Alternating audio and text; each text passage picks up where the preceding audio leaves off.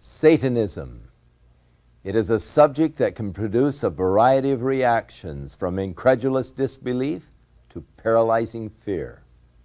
Yet even if one were to choose not to believe in the reality of Satanism, one would at least have to acknowledge its growing entry into mainstream society. Movies like Exorcist III and Witches fill the theaters and living rooms throughout our nation. Sadistic violence floods feature films with the bodies of the dead and maimed. Music videos have turned increasingly pornographic. More than 50 major black metal rock groups preach satanic messages and even call for the worship of the Prince of Darkness. Occult images of superheroes with magical powers of sorcery fill the hearts and the minds of children in the cartoons and video games. 75 years of films, 50 years of TV, and decades of recorded music have brought Americans to an insatiable lust for sex, violence, witchcraft, perversion, and occultic mysteries. The dawn of the 21st century has brought this nation to an unbelievable and yet undeniable obsession with the macabre. In a word, our society has marched boldly and defiantly through the doorway of Satan. This fascination with the works of darkness and the occult is seen at every level of our society.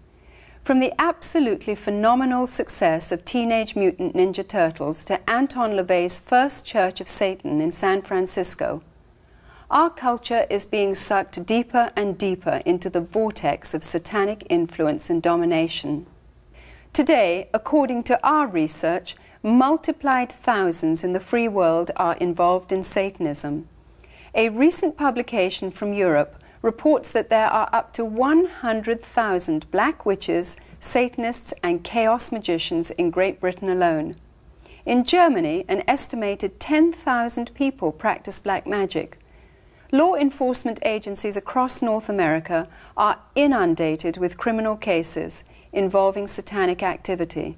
Everything from grave desecrations to child pornography and molestations, ritual abuse, animal mutilations, human sacrificial murder, cannibalism, rape, sodomy, and defacement of churches and synagogues.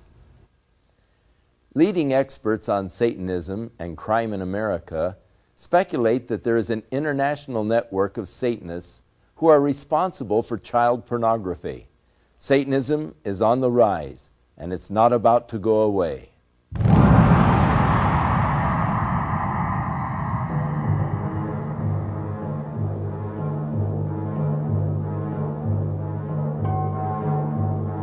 Teenagers across America are playing with a new and frightening game, Satanism.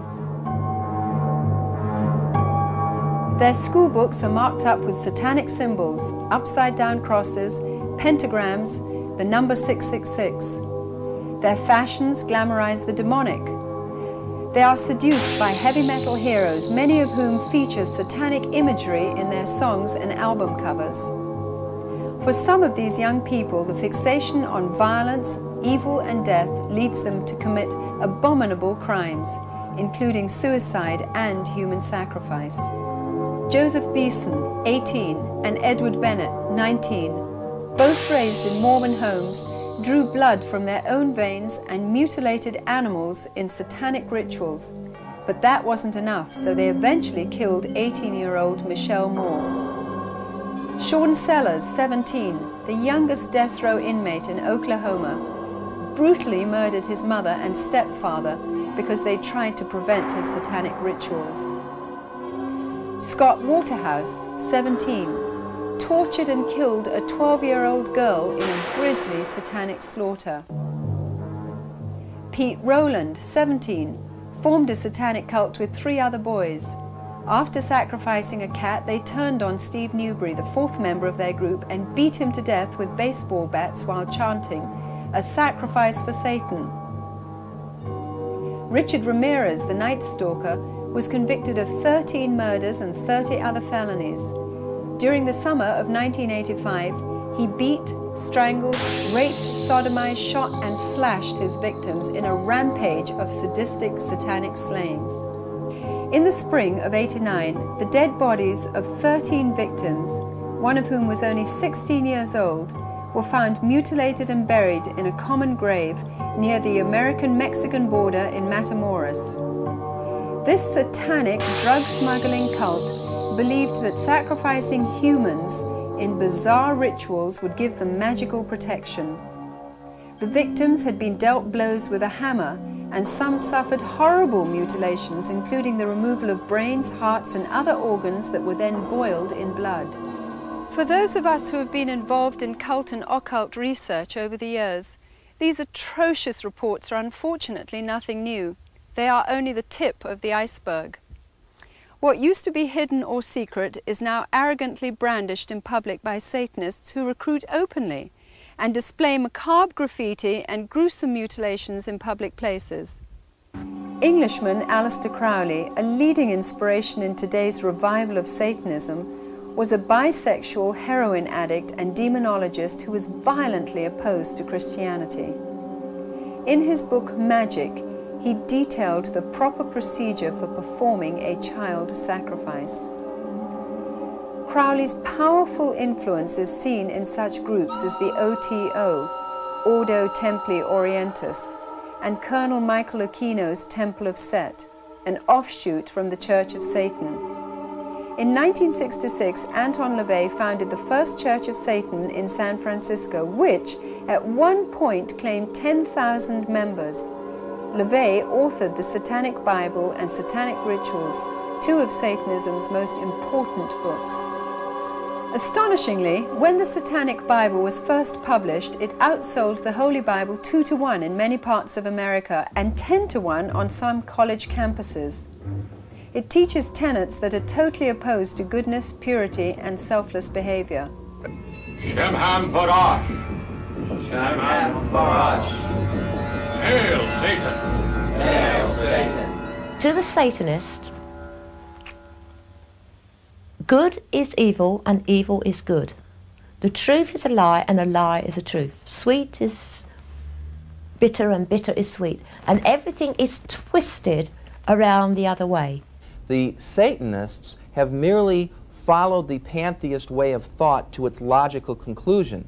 If there are no absolutes, if God doesn't exist, He hasn't set absolute limits to what we can do. So therefore, anything that the self decides it wants, the self can go after. We believe in greed, we believe in selfishness, we believe in all of the lustful thoughts that motivate man, because this is man's natural feeling. And therefore, Satanists take that to its extreme and say, if I want to be violent, I can be violent. If I want to hurt others to gain my way, then I can hurt others to gain my way. There are generally four different groups of Satanists. We would like to classify them as the dabbler. Then you have your religious Satanist. Then you have your non-traditional Satanist. And then your generational Satanist.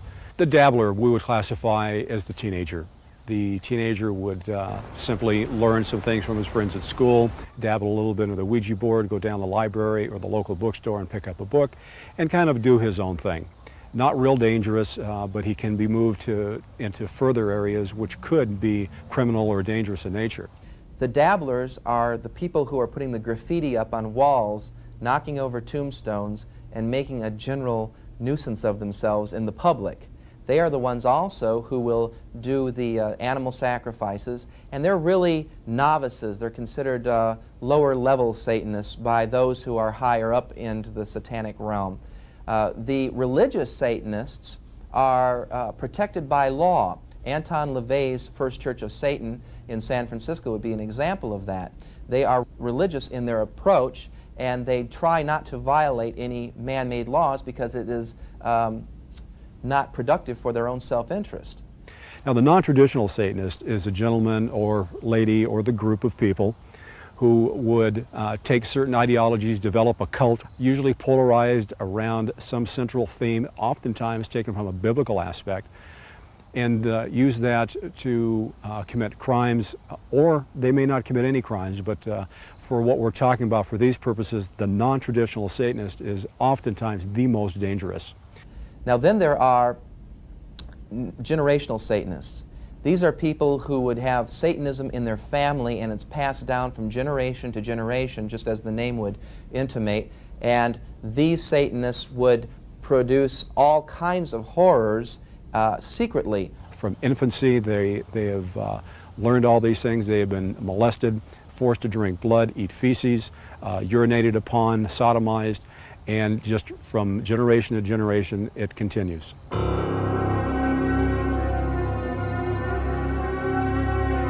Their main teaching is that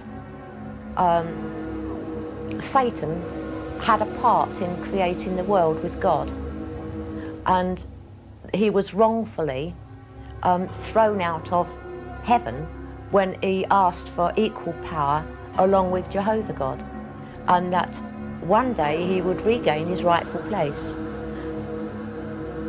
So we have to make his army bigger, so the more recruits there are in Satanism and the occult on the earth, the quicker his army would grow, and then he would take over and overthrow Christ and the Christian church. Worshipping of Satan is not a crime in the United States of America. It's protected under the First Amendment. Therefore, if you see a group of people dancing around a fire, they're not committing any crime. There's nothing that the United States law enforcement can do. It's not against the law to be a Satanist or to be a member of a witchcraft group, you know, or to be a doorknob worshiper. I don't really care what your form of religion is. I don't investigate the religion. It's the crime I investigate. There are no statistics to prove anywhere in the United States of America or the world that this stuff is widespread. But it's my opinion that it's more widespread than you can shake a stick at. In Britain, we are beginning to see that Satanism is widespread. From the contacts we have through social services, voluntary agencies and the police, we are beginning to monitor the situation, therefore developing a picture which is showing that we have a very serious problem. Priests, ministers, doctors, police officers, judges, businessmen, oilmen, teenagers are all linked together for one purpose: to sacrifice whatever they want to Satan. Yeah, it would be a whole lot easier if these people wore, you know, had horns and a pitchfork and a red suit, but they just don't. They could be your next door neighbor.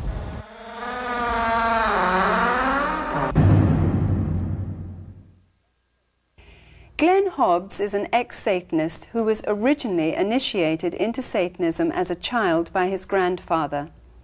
I recently asked him to reflect on some of his experiences. My family was, in some senses, royalty in the occult. We had a real pure bloodline that everybody in my family had been priests or priestesses, and I was to take over that position. I had been chosen to take over that position.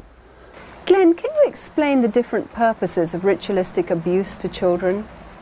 This was part of the systematic thing that they were doing. They were trying to make all my feelings towards blood, towards abuse, towards all these things seared, so that I had no type of emotional response to it whatsoever.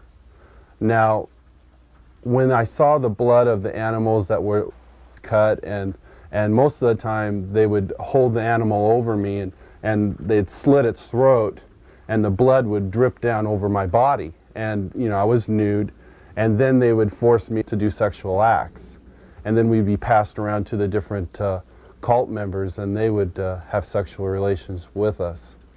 I think at the time that it was happening, I was just so, the thought that was going through my mind was I was just so happy that it wasn't me that had got my throat slit. As a teenager, you grew into another category of Satanism. Can you explain what happened? I began to pray to Satan, and I began to say, take over my life, you know, make me your high priest. All these things that somehow I knew that had been ingrained in me as a child were coming back to me as a teenager. And I made that blood contract with Lucifer.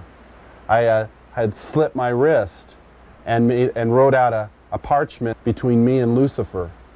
And after that, I completely changed. I became more like a priest, more active in my life, very rebellious. I began to excel academically. I began to excel in every area of my life.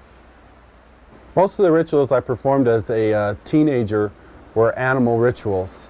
I didn't perform any human sacrifices because the spirit guides and the demons that were in my life at that time were instructing me that until I initially came into the coven and took over the position as the high priest, that was when I would perform human sacrifice. I was looking forward to it. I was looking forward to my first human sacrifice.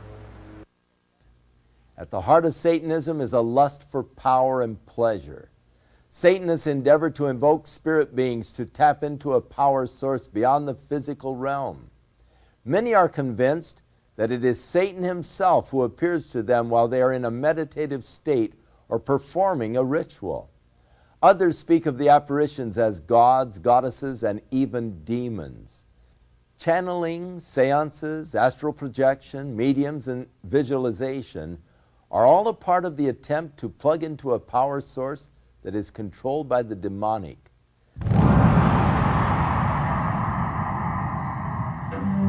As far as the attraction, I mean, what actually would make somebody become a Satanist?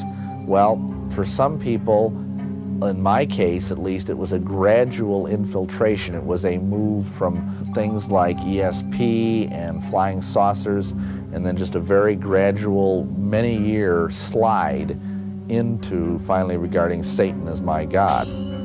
I got into Satanism simply because of the promise of power and wealth.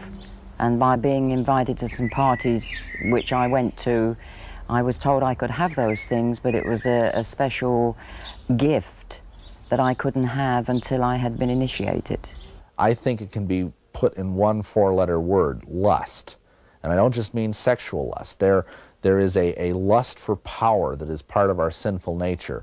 There is a lust, of course, for sexuality. And there is a kind of, C.S. Lewis talks about it as a spiritual lust, as the kind of spiritual itch to want to somehow reach into the unknown. We're fascinated by it. As a young boy of 13, 14, I practiced magic. When you're that age, there's no limit to the scope of your imagination. And so everything magical that we'd heard of, we attempted. Calling forth the devil, invoking demons. We tried all these things, and with some effects. In 1981, Mark's quest to experience the more powerful side of black magic led him to start his own satanic coven, the Temple of Olympus. As far as I'm concerned, magic is about getting what you want. Magicians are people who get what they want. They want the quick, slick answers to life by calling down these forces so they will be able to manipulate whatever they need. If you're not popular, you are told that certain rituals, compassion rituals, will gain you popularity or gain you prestige with the opposite sex. And this is something that is also a lure to the Satanists. It's the basic elemental carnal lusts of the flesh that draw them in. They taught me how to kill someone, a spell, how to kill someone, a spell, how to get someone to lust for me. From our experience, a child has turned to Satanism initially because of an emotional reason. We have many more children coming from single-parent families or where the head of the home, the father, is not taking the fatherly role. With teenagers especially, the appeal is to rebellion. The appeal is to do whatever you can do to drive your parents crazy. They want to supernaturally get back at their parents, and we have found a lot of teenagers wanting to do it that way. The other reason, I believe, is because the church has not met the needs of these teenagers. They have not seen the supernatural power of God in the church. They've not really seen the love of Christ amongst the people. Today, Satanism can be seen to be more blatant than ever before. Satanic graffiti is no longer shocking, while recruiting, which was once hidden and obscure, is now visibly public, and sadly, youth are the chief targets. Recruiters will go out there into various high schools and draw kids into the system because they're very street smart. some of these Satanists. And they can draw these kids into it very seductively where their parents may not even know it. I have young people calling me regularly, telling me that they have been involved in some sort of animal mutilation sacrifice. And the reason why they say that they go out to these animal mutilation sacrifices is because they're provided with vodka or drugs, cocaine, or free sex. And so to cover up what I'd seen and what I'd been taking part in, I started taking drugs, which they provided. So that was another reason for staying at the Coven. They were providing me heroin. The old proverb warning against wine, women and song has taken on new spiritual momentum. Sex, drugs and rock and roll is the modern cry of a rebellious youth. Satanist Aleister Crowley has indirectly influenced many leading rock groups, including the Beatles, the Rolling Stones, Led Zeppelin and Ozzy Osbourne, who even wrote a song about Crowley. Today's music industry commercializes satanic themes without concern for the souls they seduce. Even those bands who promote hardcore Satanism deny that they are Satanists, but admit that Satanism sells and that they are simply giving their fans what they want to hear. Many bands get their ideas from horror films and videos, which explicitly depict satanic rituals, death, murder, and cruel tortures. Evidence shows music laced with satanic overtones has played an important role in the lives of many of the teenagers who have been convicted of satanic killings. Night Stalker Richard Ramirez, obsessed with the music of the rock group AC/DC, admitted that their lyrics influenced his mayhem killings. I see a lot of them that are getting involved in it, and it started out with the music, you know, not all rock music, mostly the things like the black metal or speed metal type things, where they have the heavy satanic type overtones to the music. Your groups such as Venom, Slayer, Merciful Fate, these are bands that will blatantly teach these kids various occultic practices.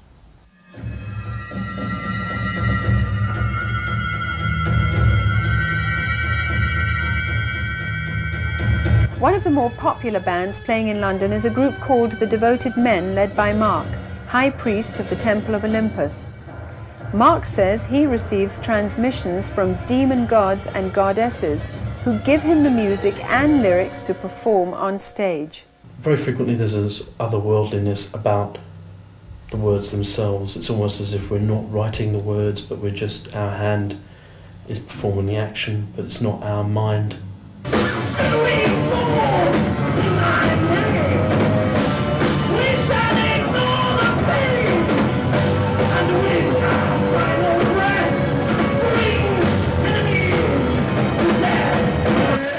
The Devoted Men take the music that we write for the Temple of Olympus and perform it in London at the night spots and venues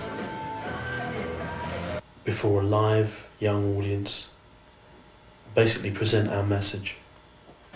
The band's main function is to recruit new members into the outer circle of Mark's satanic cult.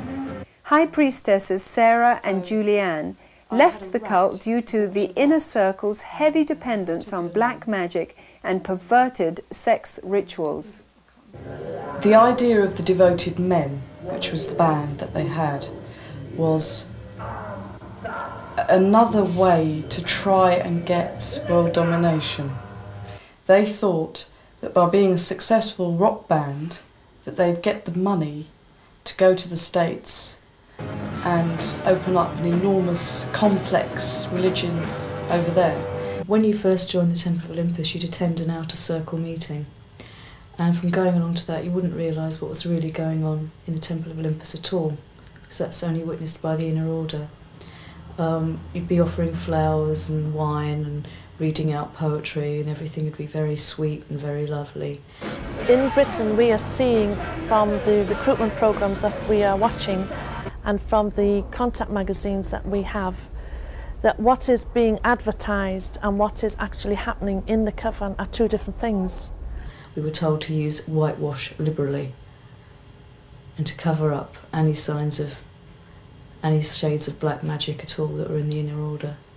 And there are many other orders who put on this front of being fairly innocent, but actually when the people are involved and initiated, they see that they are being trained into prostitution, in pornography, as well as into Satanism itself as a religion.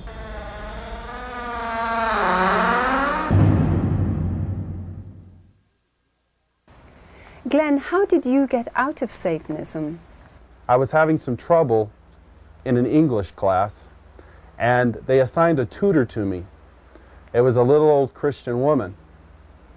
And for the first time in my life, I was confronted with something that was bigger than me and bigger than Satan.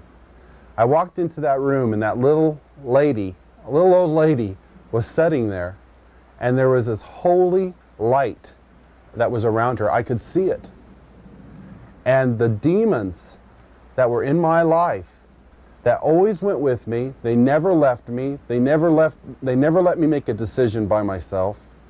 They instructed me in every area of my life, who were always with me 24 hours a day. The minute I walked into that room, they were gone.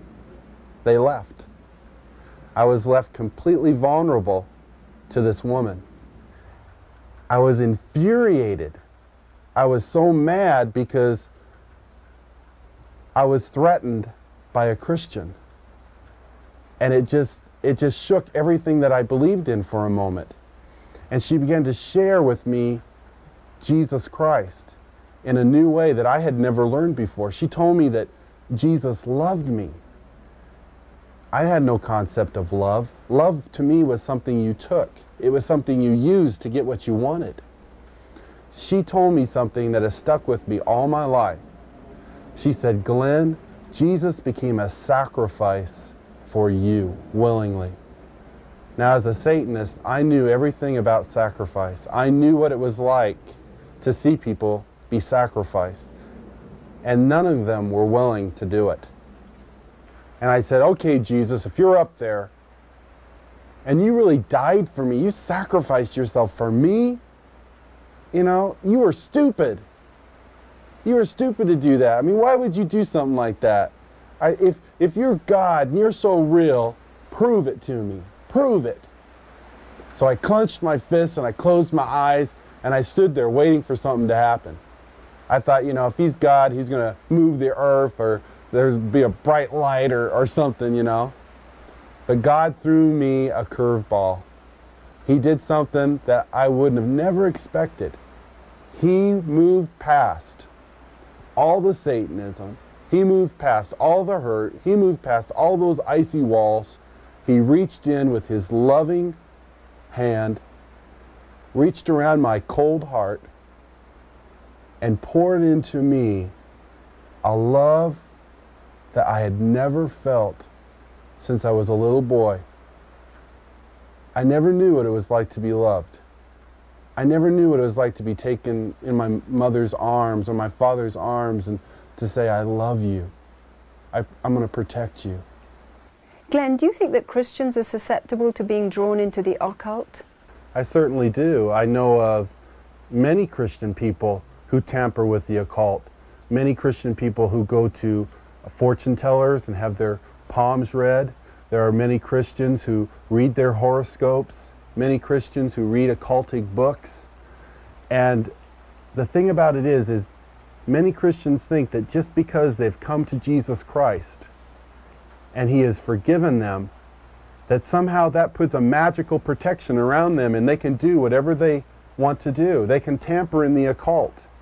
But the Lord points out really clear that if you open yourself up to Satan, if you give him a foothold in your life, he will affect you. He will take that legal right, and he will cause your life to be one living mess. Do you think that heavy metal music can be a tantalization into the occult?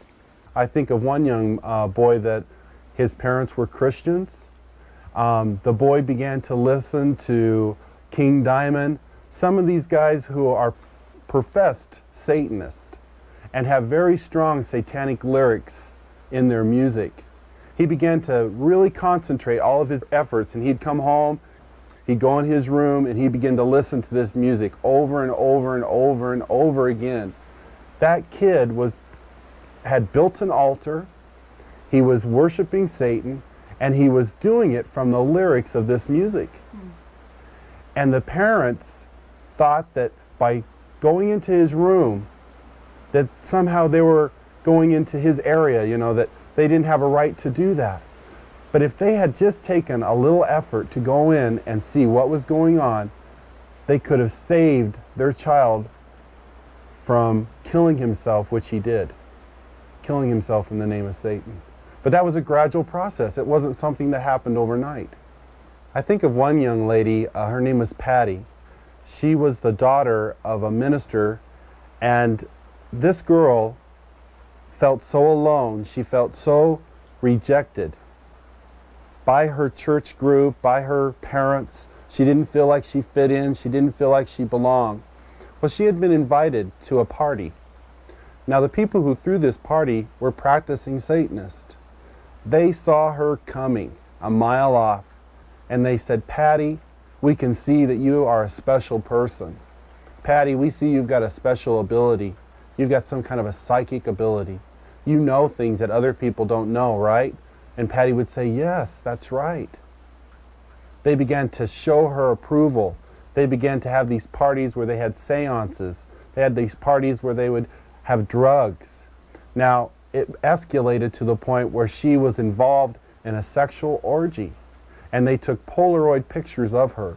They brought the pictures to her, and they said, "Now, we're doing this for your good, Patty. You've got to become a part of this coven. And if you don't, we're going to show your parents what you've done." Of course, what did she do? She became part of the coven. And the minute she did that, she went into rebellion. A spirit of rebellion fell over her. She became a high priestess of that coven and totally forsaked all of the Christian teaching in her life. And why was that? Because she didn't feel the love of Jesus Christ in her life from Christian people. In September 1990 in Washington, D.C., an international gathering of leaders of the Church of Satan from across America and Europe was held. The objectives were to plan a strategy and perform rituals designed to launch Satan's all-out assault on the true Church of Jesus Christ and to work destruction upon Christians, especially Christian leaders. It was hoped that this convention would unleash full satanic power around the earth and harvest additional souls for Satan.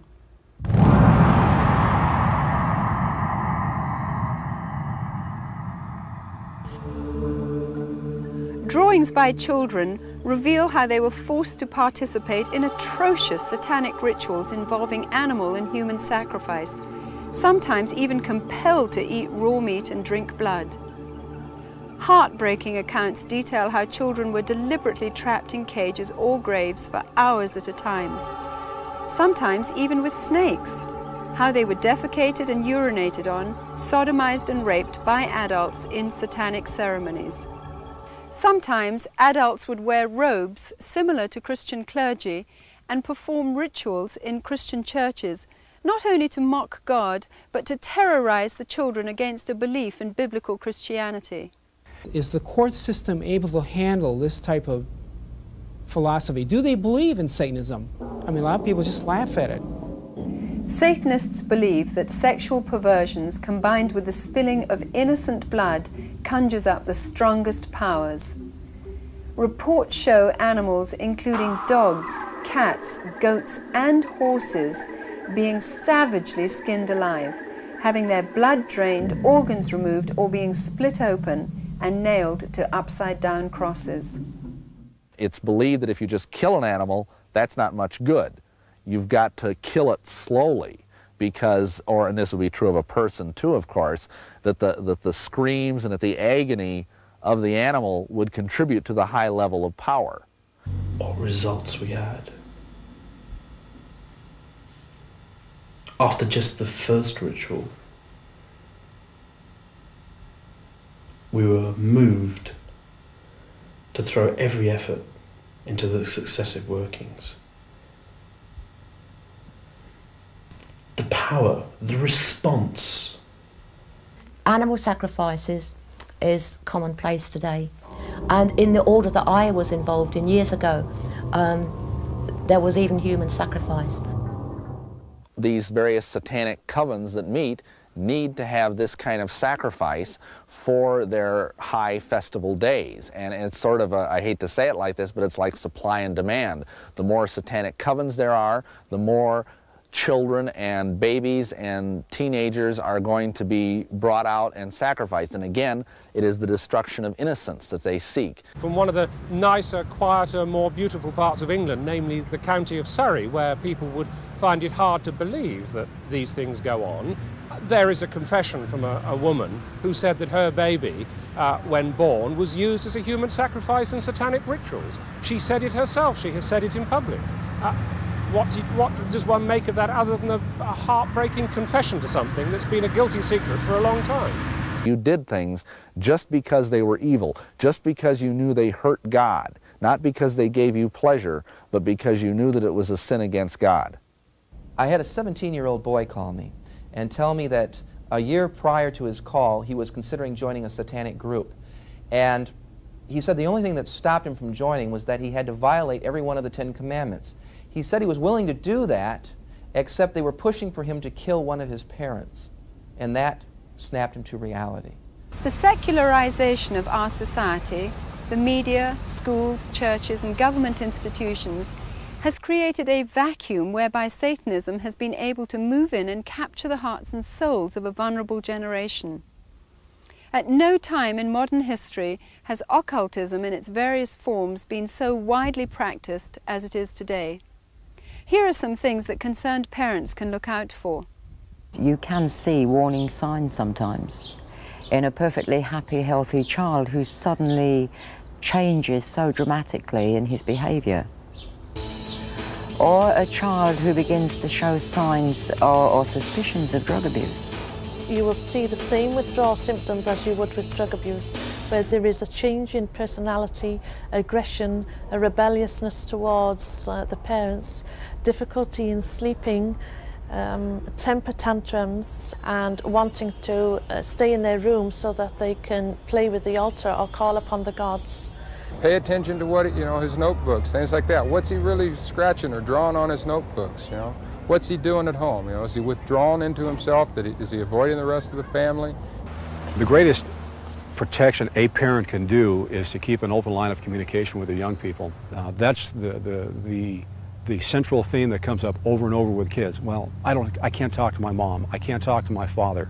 Let them know right from the start it's okay to talk to you, You're not going to condone them doing things wrong, but you're not going to stop loving them either. It's no good shouting and getting mad with the kid. It is time to put your family in order. If we don't handle this now properly in our church by teaching our Christian children where their protection lies, where their faith is, who is Satan and where he is in position to the Christian gospel, then we are going to be rendering the next generation useless in defeating this problem, which is just escalating.